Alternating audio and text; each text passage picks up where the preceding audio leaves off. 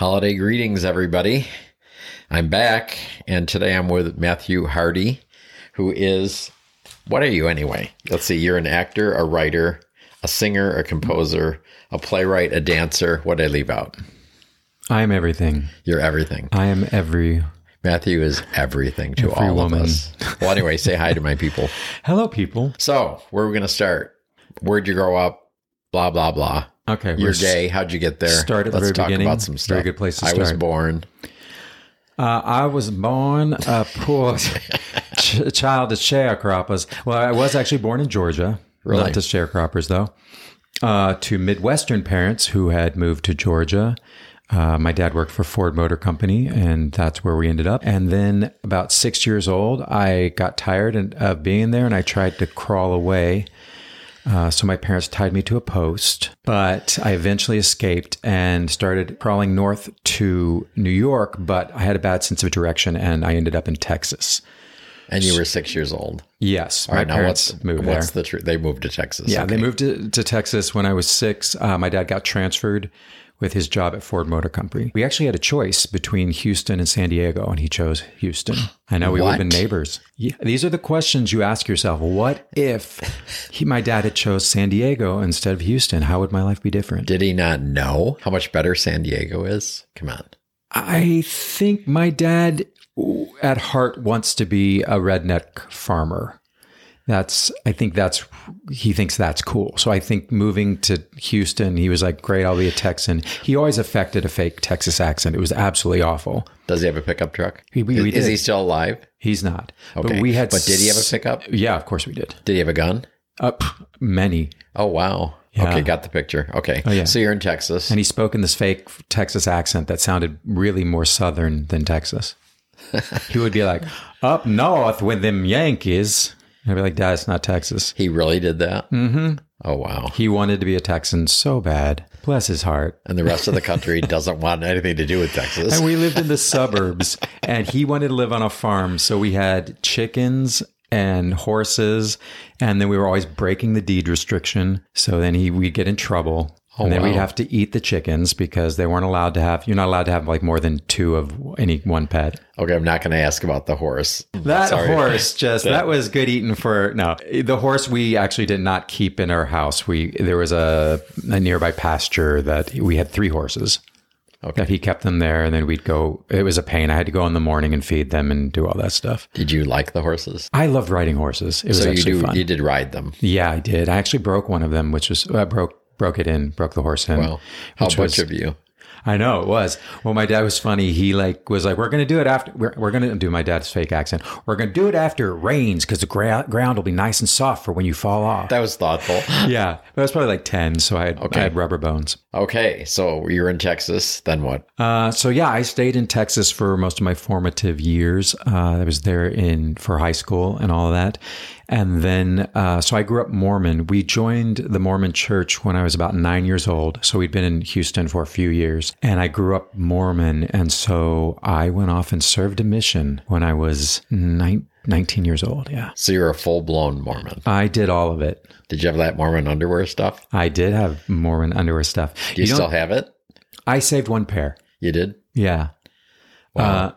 Just for old time's sakes. I'm not that familiar with them, but I've heard about it. Yeah, they're not that crazy. It's just like, for the men at least, it's just a white crew neck t-shirt. And then it's like, what are those called? Athletic boxers that go down to your knee. But if you serve your mission in Korea, like I did, you buy the Korean brand ones because they're a lot shorter on your leg. And you wanted it shorter? Because I wanted to wear shorts, and they go down to your knee. And so they're always poking out. So you get the Korean ones because they don't have clothes dryers in Korea. And so you get those, and then you bring them back to the US, and then you throw them in the dryer, and you got booty shorts. Wow. Cool. Yeah. Little tricks. All right. So you're a Mormon. I grew up Mormon. Yeah. Not anymore though. Okay. So you figured out you're gay when? That is a complicated question. Let's see if we can cover this. Looking back, I think there were signs that I was attracted to members of the same sex. But growing up in Texas, that just wasn't an option. Especially, I'm a child of the 80s.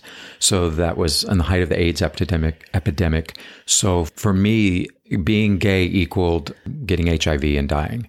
In fact, I had friends of friends, because I was involved in theater, who went to the high school for the performing arts, and people who were in high school who died. They died in high school? Yeah. Seriously? Yeah, high school aged kids. Wow. I remember one of them, he tried there were some new medications they were trying out, and they destroyed his liver, and he actually died from liver failure before HIV got him. He was what, 17, 18? Yeah, Something yeah, like that. Teenager, yeah. So, it wasn't even thing that was, excuse me, it wasn't even something that, I don't think I would even allow myself to even go there. And plus I was Mormon, and I was like, I would sometimes kind of mourn the life that I wanted to have, which wasn't just being gay or being, it was just having the freedom to do things like to take drugs, to drink alcohol, to try coffee, for God's sake, just very simple things that I was like, oh, I'll never be able to do this. And I used to kind of think, I kind of wish we didn't find the truth until I was 40 or 50 years old, so that I could have lived have some fun before. Exactly. Yeah. And then, because Mormons believe, like, once you find the gospel and you get baptized, all of your sins are forgiven. And so I was like, well, so you'd be covered. Yeah, exactly. Bam. And so it's not fair that my parents both got to live their lives. So you got forgiven before you sinned. That's not fair. So if you join for all of those out there who want to join the Mormon church, do it like in your deathbed, and you'll have all your bases covered. Join like all the churches and get baptized. You'll go and you'll be like a baby. Right. Pure and innocent, and you'll go straight to heaven. The plot thickens a bit. So you're Mormon. You're thinking maybe you're gay, but did you know you were gay, or are you gay? I don't know. Well, I consider myself, if someone says I'm gay, I'm like, sure, because I do plenty of gay things. But I just kind of think of myself as queer, but sexually fluid. Yeah. So I'm just attracted to beautiful people, beautiful on the inside, on the outside. And sometimes that can have a sexual component, and sometimes not. Just open. I'm really just like being open to possibilities. And that's something, after having lived a life of rules, because I feel like the Mormon religion is really one of the most strict religions, unless you're getting into like Orthodox Jews or something. There's so many rules. There's so much church. There's so many hours you spend doing things that are required of you to be a good Mormon and feel like a good Mormon. I think what happened, so my story is I was involved in theater, and I eventually moved to New York.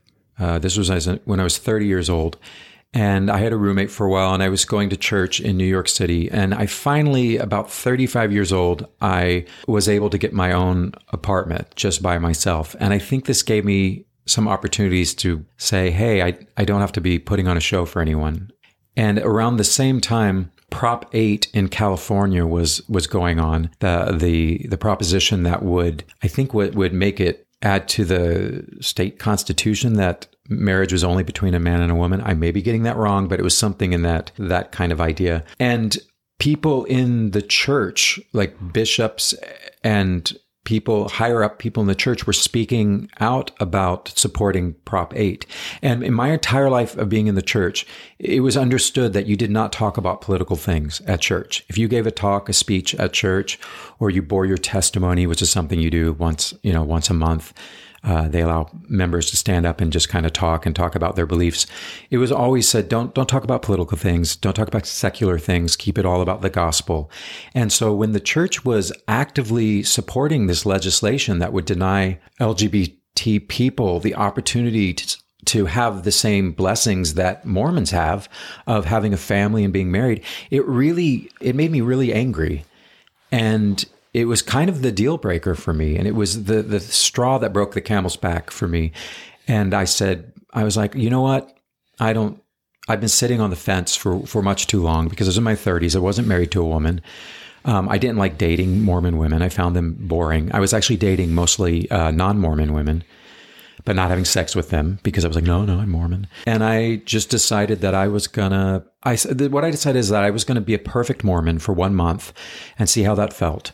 And then I was going to be the worst Mormon for 1 month and see how that felt. And then I was going to compare the two and decide if I wanted to stay in this church. So good boy, bad boy. I did. Because let me tell you, I did a month of being a perfect Mormon, and to be a perfect Mormon is exhausting. They require so much. I mean, we have 3 hours of church on Sunday. And then we have meetings and activities on Wednesday. And on Monday, you go and you visit other members and you teach them a lesson. And then different members come to your house and teach you a lesson. And it's hours and hours of work. And you volunteer to feed the missionaries, and you volunteer to clean the church, and you go to the temple, and you do baptisms for the dead and all the different kinds of Mormon-y things that you do in the temple. And I did it for a month, and I was perfect. And at the end of the month, I felt good because I felt like I'd accomplished something, but I also was very aware that it was not sustainable. I was like, there's no way I can, there's a part-time job. There's no way I can do this continuously. So then I went and talked to my bishop, which for those of you who are not Mormon is basically the head of your congregation, like a preacher, except they're not paid.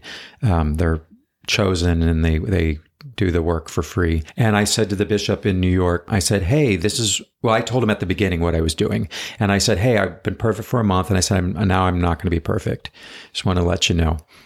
And so what was the reaction to that? Well, he was a New York bishop. So they're very different from like a Utah bishop or in the South. They deal with a lot of interesting people in New York. Right. So I imagine. He was kind of like, well, I don't think you need to do this, but he's like, if this is what you really feel you need to do, then, do it. And he said that at the beginning, not when I was, that was before I was a super Mormon. He was like, be a super Mormon. And then I did a month and one of the top things on my list was to have sex because I was 36, I think, by this time. And you never had sex? I'd never had sex with anybody. I'd had girlfriends who were like, oh, I want to have sex. And I was like, no, because I'm the good boy. I'm always a pleaser. I want to be the good boy. And to my detriment, because in retrospect, I should have left the church when I was 16 and had a full life. I mean, I still have a full life, thank God. But so what I did is first I set out to find someone to have sex with. So I started calling all my old girlfriends who I'd broken up with. And I was like, hey, you remember me? You remember how you wanted to have sex? I'm cool to do that now. I think how many phones got slammed in your ear? 3 or 4. No one slammed because none of my breakups. You're a nice guy. I'm a nice guy. None of my ex-girlfriends were angry at me. And one said, oh, let me check with my husband. Yeah, no, none of them were married. But like the first one I remember, she said, you know what, I'm looking for a relationship right now. I'm not really in that stage of my life of hooking up right now. She's like, I'm honored that you asked me. But she said no. And I asked someone else, something else had gone. And one was married, but I didn't ask her. And then I finally got to this one girlfriend and she said, let me think about it. And then she got back to me the next day and she goes, you know what? I talked to my friends and they said, girl, you need to rock that Mormon boy's world. And she said, so that's what I'm going to do. So, but you did not tell her she was number 4 on your list, right? Oh, of course not. No, I didn't tell her that. But she's number 1 now. She'll always be number 1. Right. So, and this was like maybe 3 weeks into my Rumspringa, my Mormon Rumspringa, because it took me a while to find somebody. And she was very sweet. She invited me over. We had wine. I'd had wine before. Like a week earlier. You had wine for the first time 1 week earlier. Yeah, maybe a week and a half earlier. Wow. I'd had coffee and I had wine and I had tea and I really loved, this is crazy. Like I had never had iced tea. Really? No. And I had iced tea at an Arnold Palmer and I was like, this is the best. I just thought it was so good. And I have them all the time now. I had whiskey, which I thought was delicious. Beer I didn't like because I'd never grown a taste for it. Coffee was pretty strong for me too. But the sexy stuff. So she invited me down. We had wine. It was all really romantic. And yeah, I had sex for the first time. I thought it was amazing. I just was like, this is great. I almost screamed that while we were having sex. I'm thinking a movie in my head here. This is just a great movie, scene. Yeah. There's I think a movie where a guy's like yelling that this is amazing. No, I was just like, this is so good. So yeah, and we like had sex and then we slept together. And then the next morning we did it again and it was really nice. And then she basically became my girlfriend for like 9 months. Like having sex regularly? Not super regularly, but like once a week kind Okay. of thing. I mean, I guess that's regular for some people. Yeah. And then, so she was my girlfriend for 9 months, but after a few months, I was just, so I kind of at the end of my month, first of all, I felt like it took me 3 weeks to even find someone to have sex with. I was like, I need another month. You need extension. I need an extension before I decide, before I make my decision. Okay. So after we've been dating for a few months, I was honest with her and I said, you're the only person I've had sex with. I'm in my 30s. I don't, and one of the things, I remember the movie 40-Year-Old Virgin had just come out. Right. And I was like, I do not want to be the 40-year-old virgin. I was like, I don't want that. I don't want that I don't see that for me. I told her that I just felt like, she'd had lots of experiences and she was great, but I felt I needed to have more experiences and she didn't want to break up. So we kind of did a don't ask, don't tell agreement where she's like, the thing was, she said, go ahead and do what you need to do, but just always be honest with me. Okay. And I was like, okay, but she didn't want to know. So she never asked. So it was basically a don't ask, don't tell because she would never ask me about, because I don't think she wanted to know about it. So it got to the point where I was like really interested in having sex with a guy. And so I went on Manhunt. Remember that? Yep. And there's a guy that I found very attractive. I grew up in the 80s. So this blonde haired, tan, no hair image of like, it was really popular in the 80s. For some reason, that was really attractive to me. And so there's this guy visiting from LA who's staying in a hotel nearby.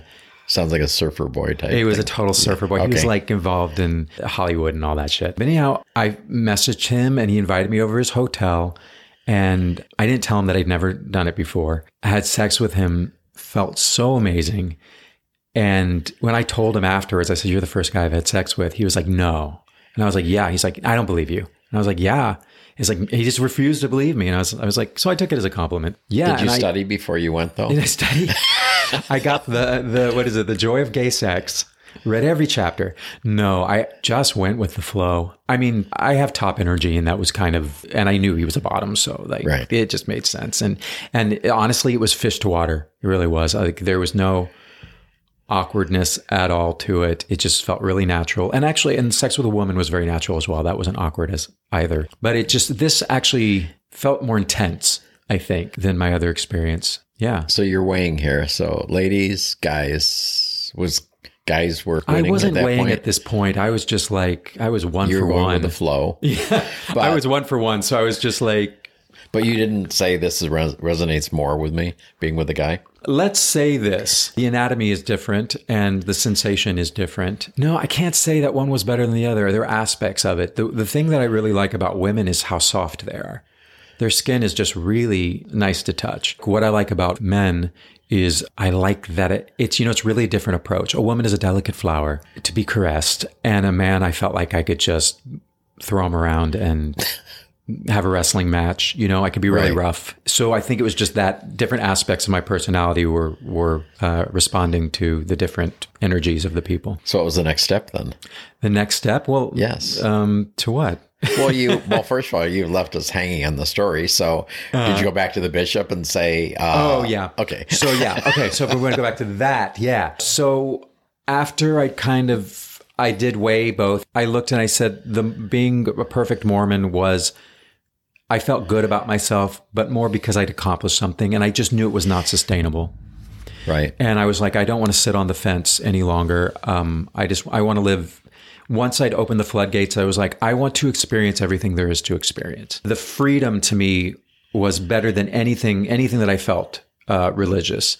Just that freedom was so enticing that to me, that was my religion. My religion is freedom. Don't hurt anyone, but live your life. That's the church I want to belong to, the church of living, having all the experiences, because you're not guaranteed tomorrow.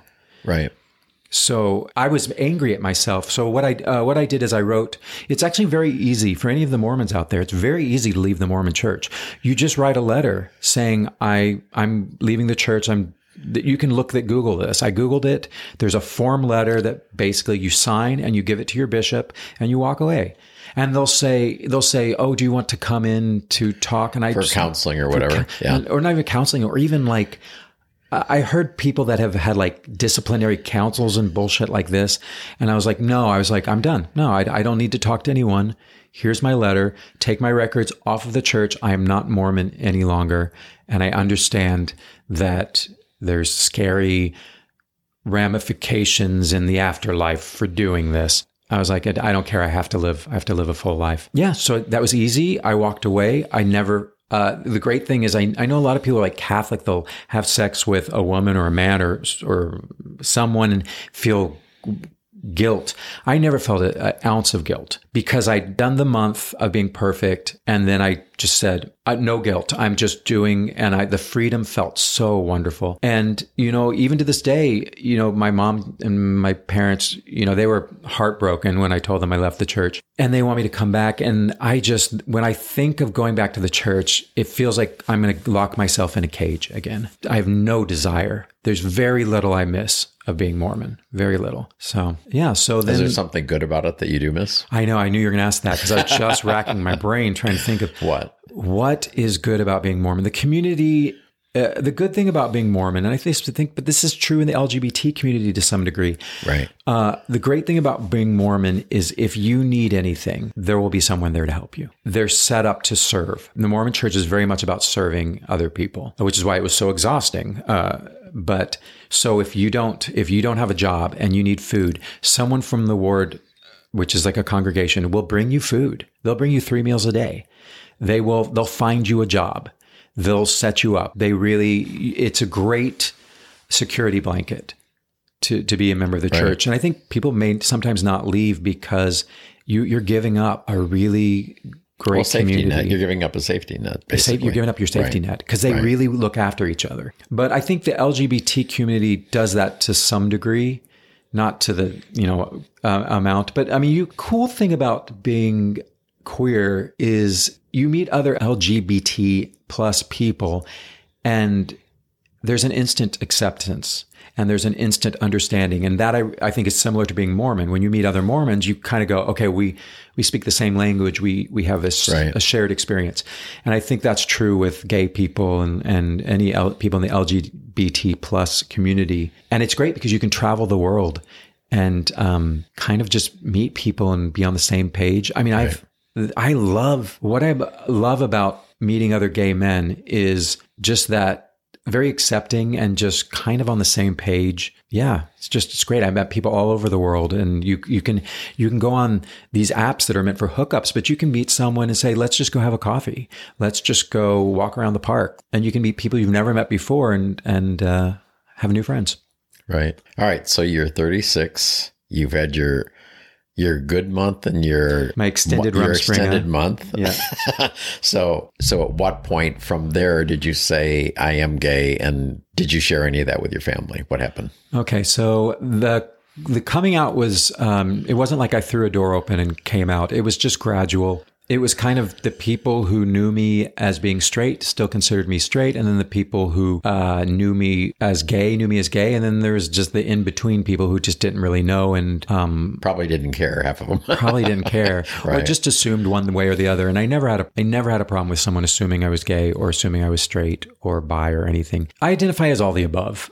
I mean, I feel funny saying bisexual because it feels so divided and like half of you has to be one thing, half to the other. I think of myself as queer, but some days I'm very gay, Some days I'm like, I'm the gayest gay there is. And I'm fine with that. So coming out to family and friends was little by little. Of course, people I met in the LGBT community just assumed I was gay, and that was fine. I was working a lot in theater. People assumed I was gay. And they are all gay there, right? There's a lot of gays. Right. And then there was people I worked in theater when I was quote unquote straight. So they still thought of me as being straight. And then I remember going up to Fire Island and seeing someone I was on a tour with, and he's like, Matt? Whoa, what are you doing here? What are you doing here? And I'm like, I'm gay. Today I'm gay. Today I'm gay. Yeah, today I'm gay. Yeah. This weekend I'm gay. And they were, of course, they're like, great. We always knew or something. So I came out to my best friend was one of the earlier ones, very smart guy, very accepting. He actually baptized him. He became Mormon because of me, and I baptized him. But he also had left. He wasn't really involved in the church, so I was like, whew, okay, good. I didn't destroy his life. So he baptized you into gay? No, he didn't. No, he's straight. Oh, he's straight? Yeah. Oh, wow. Yeah. He's my best friend growing up. Straight guy, totally straight guy. Yeah, he's married now with a kid, but still my best friend. He was just like, okay, great. He had no problem with it. Well, you were telling me earlier today a funny story with your mother about coming out. So I'll get to the mom story. Because that's a good one. Okay, so coming out to my family was a little more drawn out because my father he was in poor health and suffering from dementia. And I was just like, I don't want to put more. They were already crushed when I left the church. And my dad, I didn't want to put something else on his plate to depress him. He was already on medications for that. And he had dementia. And I was like, if I come out to my dad, I'm going to have to come out to him again and again because he's going to keep forgetting. So after my dad passed away, which was right at the start of the COVID pandemic, and he didn't pass away from COVID, it was from dementia and Lewy bodies related issues, which is a disease.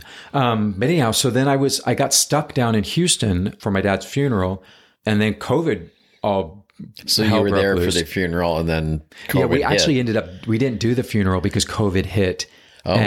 And we had to decide about whether we were going to have a group of people in a closed, and my mom made the right decision, I think. And she said, let's just do something online, and let's not put people at risk, which I think was the smart thing to do. But my mom was like, are you going to go back to New York? And I was like, no, it's crazy there right now. I'll just be stuck in my apartment. So it's better to be here in Houston where I have a car and we live in the suburbs. We can go walk fresh in the park, air, whatever. Fresh air. We have a huge backyard. No elevators. No elevators. Just great. And you can pick up your groceries. They'll put them in your trunk. You don't have to talk to anybody. So I was living with my mom for 6 months. We turned off the Fox News that had always been on when my dad was alive. And my mom loves movies and television, so she always wants to watch things with me. So she was like, let's watch some TV. And I was like, great, what do you want to watch? And she said, I've heard great things about Schitt's Creek. And so I was like, oh, okay, great. I've heard good things about it. Let's watch it. And I didn't realize this. I don't know if my mom knew this, but Schitt's Creek is written by a gay man. And it has a very strong gay relationship throughout the seasons that ends in them getting married. So as we were watching this, I was like, wow, my mom really picked some gay television here. And we were watching one episode where the two men kiss each other. My mom turned to me and she goes, I still have trouble watching that, but I'm getting used to it. I'm getting used to seeing two men kiss. And I was like, okay, is she trying to tell me something? I was like, great, Mom, good for you. So we watched all the series. They got married, and she loved the show. And and we finished it. And I was okay, Mom, what do you want to watch next? And she goes, you know what? I really want to watch the Freddie Mercury biopic. Is that what it's called? The Freddie Mercury movie, right? About his life that just came out. And I thought, okay, another gay guy. All right, Mom. So we watched that movie, and she was again just very like understanding and kind of talking to me about it and going, this is really interesting. And I'm like, oh, okay. So by this point, I think, okay, my mom's telling me something, right? Right. That she's a lesbian. That she's a lesbian. No, she's telling me that like, oh, she's okay with people being gay. And, right. And so she must kind of know. And my mom's a psychologist, I should say. All right. So she should know. Right. She should be able to read people, right? Right. So then I said, we finished that movie and I go, okay, Mom, what do you want to watch next? And she says, why don't we watch the Elton John movie, Rocket Man? And I'm just thinking, God, woman, everything's so gay with you right now. So we're watching Rocket Man, and there's a scene where Elton John comes out to his mother, and the mother turns to Elton John and says, yes, I know you're gay. And my mom turned to me and said, the mother always knows. And I was like, oh, okay, I don't have to come out. My mom just told me that she knows that I'm gay. Right. And I was like, yeah, Mom, the mother does always know. Great. She knows. And I thought, okay, great. That was easy. Then like a few weeks later, my sister's husband who's a friend on Facebook, saw a post where I posted like maybe a shirtless photo or something. And a guy who was clearly gay said something about how sexy I looked or how handsome I looked. And so my sister's husband said to my sister, see, your brother's gay. I knew it. And my sister's like, no, I don't think so. My sister's not a real deep thinker, so this isn't something that would really have come across her radar. So she said to my mom, my husband thinks that Matt's gay. again. He's going on about Matt being gay again because of this post on Facebook. And so my mom looked at the Facebook and she's like, no, he's just a guy who thinks that Matt is good looking. And so my mom came to me and told me all this. And she's like, your sister's husband thinks that you're gay. And she's like, that's not true. What? And I was so confused. And so I said to my mom, I said, I am gayer than my sister's husband will ever dream of being. And was he dreaming of being gay? No, I don't think he was. But I just want to make the point that he would ever dream of thinking. Yeah, he's super straight. Right. And that's why I was like, I'm gayer than he will ever be. Because I did, and that's just the way I phrased it. And she got it. And she was like, oh. And she was like, well, what about your girlfriends? And I was like, well, that was, of course, I was expected to date girls. And I enjoyed that. And that was nice. And that was great and everything. And I didn't want to tell my mom I was bisexual because I wanted it to be like, I didn't want to give her wiggle room. Right. I wanted to be like, I'm gay, get used to it. She kind of just went, okay. And, we're a waspy family. Wait, did you say to her, what about the movies? Oh, yeah, I did. I did tell my mom, I was like, I thought you were trying to send me a message. And she was like, oh, I just enjoyed the movies. And I was like, I don't know. It's wild Mom. that she picked all the gay ones, though. Jeez. And the funny thing about my mom being a psychologist, you think she'd pick up on this. Right. A lot of my friends were like, when I was in New York, everyone goes to therapy. And so my friend was trying therapy and talking about how great it was. And so I was talking to my mom and I said, Mom, have you ever had therapy? And she said, no, I've never done it. I've never felt a need. And I said, I think I'd like to go see a therapist. And my mom said, why? You have me. And I said, well, what if I want to talk about you, Mom? Anyhow, so that's my mom. How'd she take that? She's chip. I mean, she's a happy Midwestern woman. So she, but she's, our family isn't we don't talk about a lot of things. So when it comes to my sex life, straight or gay, even sex with women, she doesn't want to talk about it. And sounds like she needs therapy. Yeah, right. She doesn't want to talk about it. And yet she'll give me way too much information about her and my dad that I do not need to know. Yikes. Like when my dad went on antidepressants, I don't remember how this came up, but I somehow we were talking about antidepressants. And I asked my mom, I said, well, how has his behavior changed now that he has antidepressants? She said, well, he's not feeling suicidal anymore. He's much more positive. And then she goes, but, and the face kind of falls. And I go, what? She's like, well, he's not as sexually active as he used to be. And I'm like, okay. Don't need to know. And she's like, but Dad's like, but I mean, that's expected. He's getting older. And she's like, nope. Didn't matter for your dad. And I was like, okay, I don't need to know anymore. But evidently, but I'm glad to know that because as I get older, I'm like, okay, maybe I'll be like my dad. And as long as I don't take antidepressants, I will be fine. So, yeah. So by that point, basically now out to everyone, including my ex-girlfriend, who we were on a date and Grindr popped up. So that took care of it. That's the one that you had sex for the first time? Yeah, that one? I dated for 9 months. So you didn't tell her you were gay?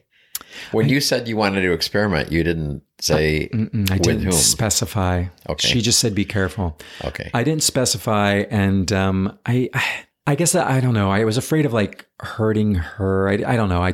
So I just didn't really say anything. But I think she's figured it out. And I also, when I was having sex with other people, I had sex with other women as well. Oh, did you? Yeah, not a lot, but just a few. You're just like a little ping pong going back and forth. Well, ping pong ball. 37 years. Some pen up. Yeah, I had a lot of living to do. Wow. I had lost time to make up for. Well, that's a cool story. So let's switch channels. What about your work? What have you been doing? So you're in New York. Yeah, so arts. I came to New York to be the next Broadway star. As an actor. I was going to be How's huge. that going? Well, it wasn't as easy as I thought it would be. Actually, one of the first jobs, I think the first job I booked was, I did Closer Than Ever at it's a musical review at a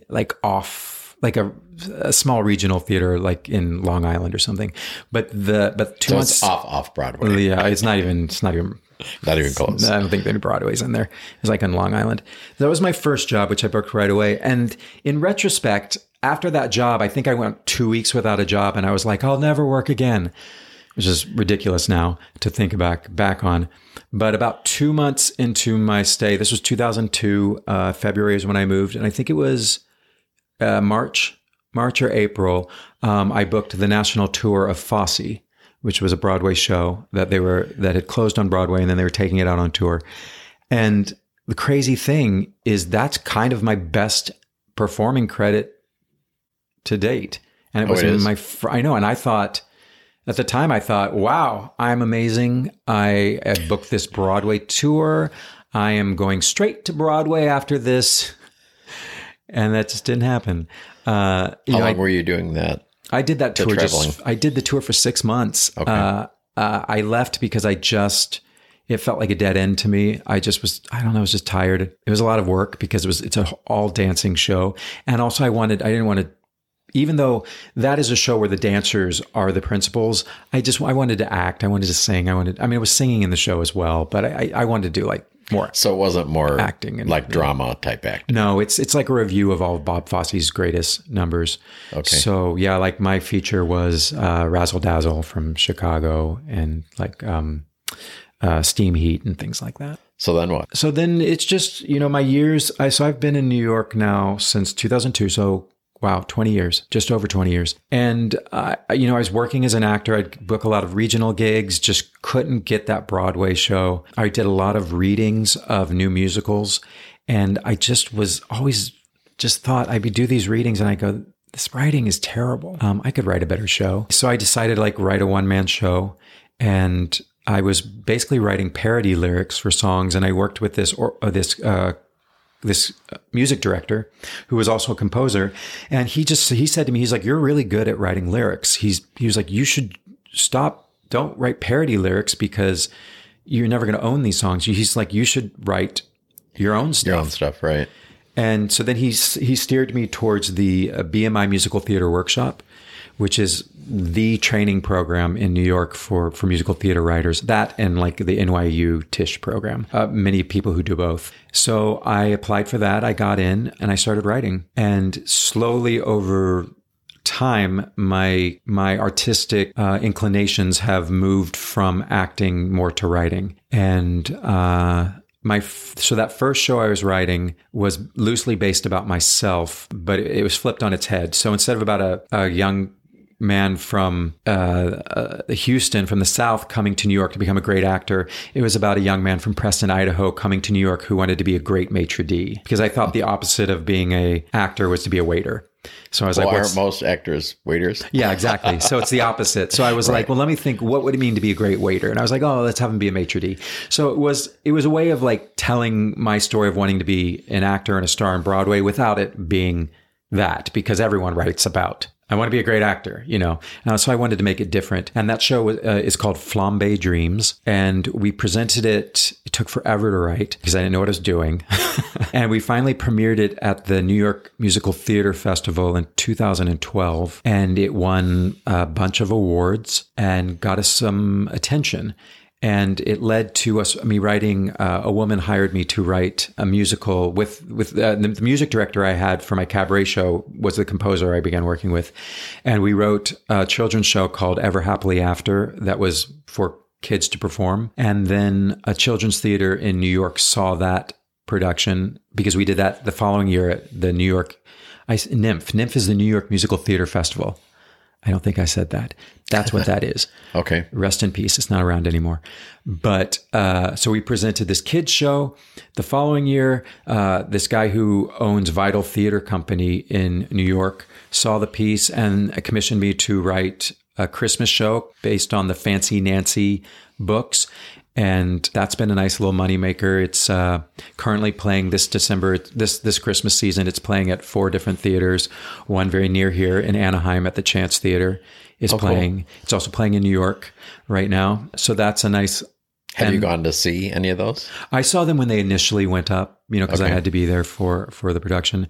I wrote the book and the lyrics for that. And then that led to another show called Twinkle's Fairy Pet Day, which is also a kid's book that we adapted. And I did the book and the lyrics for that as well. That will be licensed to theaters as well. And then I've just been writing a lot. I did interviews with women who were at different stages of breast cancer and wrote a song cycle based on the interviews we did with them. Sounds sad, but it's actually very funny and very uplifting. Uplifting. It is. It's for anyone who's struggled to go through a hard time in their life. It's a show for them. Of course, it really resonates, of course, with women who've gone through the exact experience. But I think it really speaks to anyone.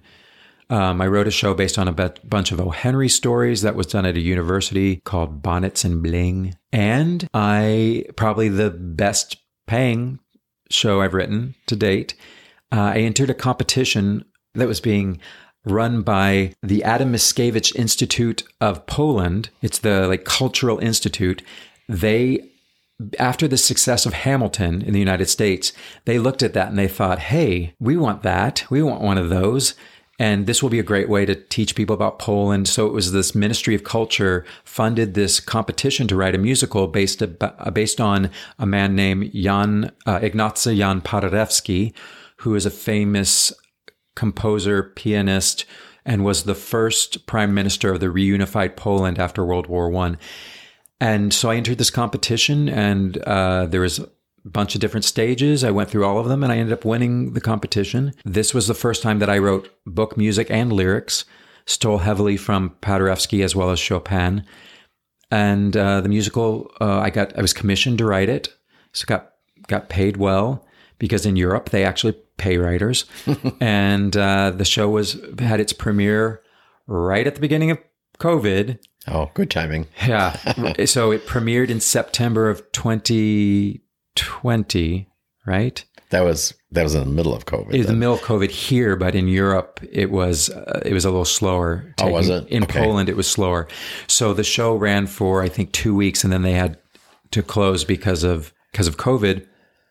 But in order to keep the actors funded, to keep the actors working and paid, they got funding from the government to record it for Polish television. So I got paid again, and they recorded this. It's a 3-hour show, basically. So they did it in 3 parts, like 55 minutes each. And they ran it over the Christmas holiday in 2020, and then they re-aired it in 2021. And they're probably re-airing it right now. And do you get paid each year they re-air it or no? No, I did a one-time fee. Did you? Yeah, but I think it was I have to check the contract, but I think it was for 3 years that they could do it. Yeah, they could run it for over the holidays. So if they do it next year, you get another bonus or something. I think we'll have to look into that. I have to talk to the lawyer about it. But the show is also being done now that they've reopened to the theaters in Poland. It is playing as part of a repertory company in a theater called Musical Theater of Poznan.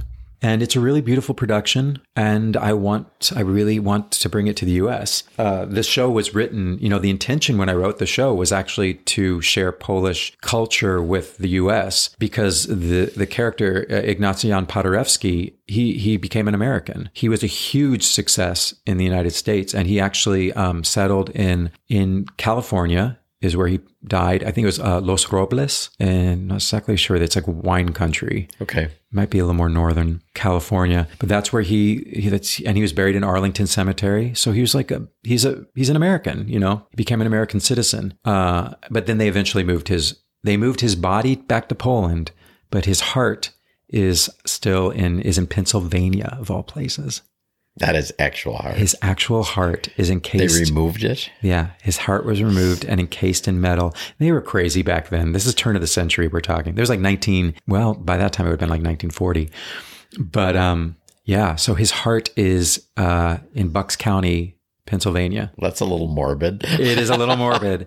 But, and a little romantic at the same time. Yeah. So my hope, and I need to do this, my hope is I actually want to approach the theaters in that area and say, hey, do you want to do this show? His heart is literally in your city. Do you want to, are you interested in producing a musical about this man? Oh, that would be perfect. Yeah, that's what I think. So hopefully, or maybe here in California, because he lived out here in California. It's a beautiful musical, and I'm very proud of it, and constantly rewriting it, of course, because the great thing about theater is every time there's a new production, you're like, I can change things, unlike a movie.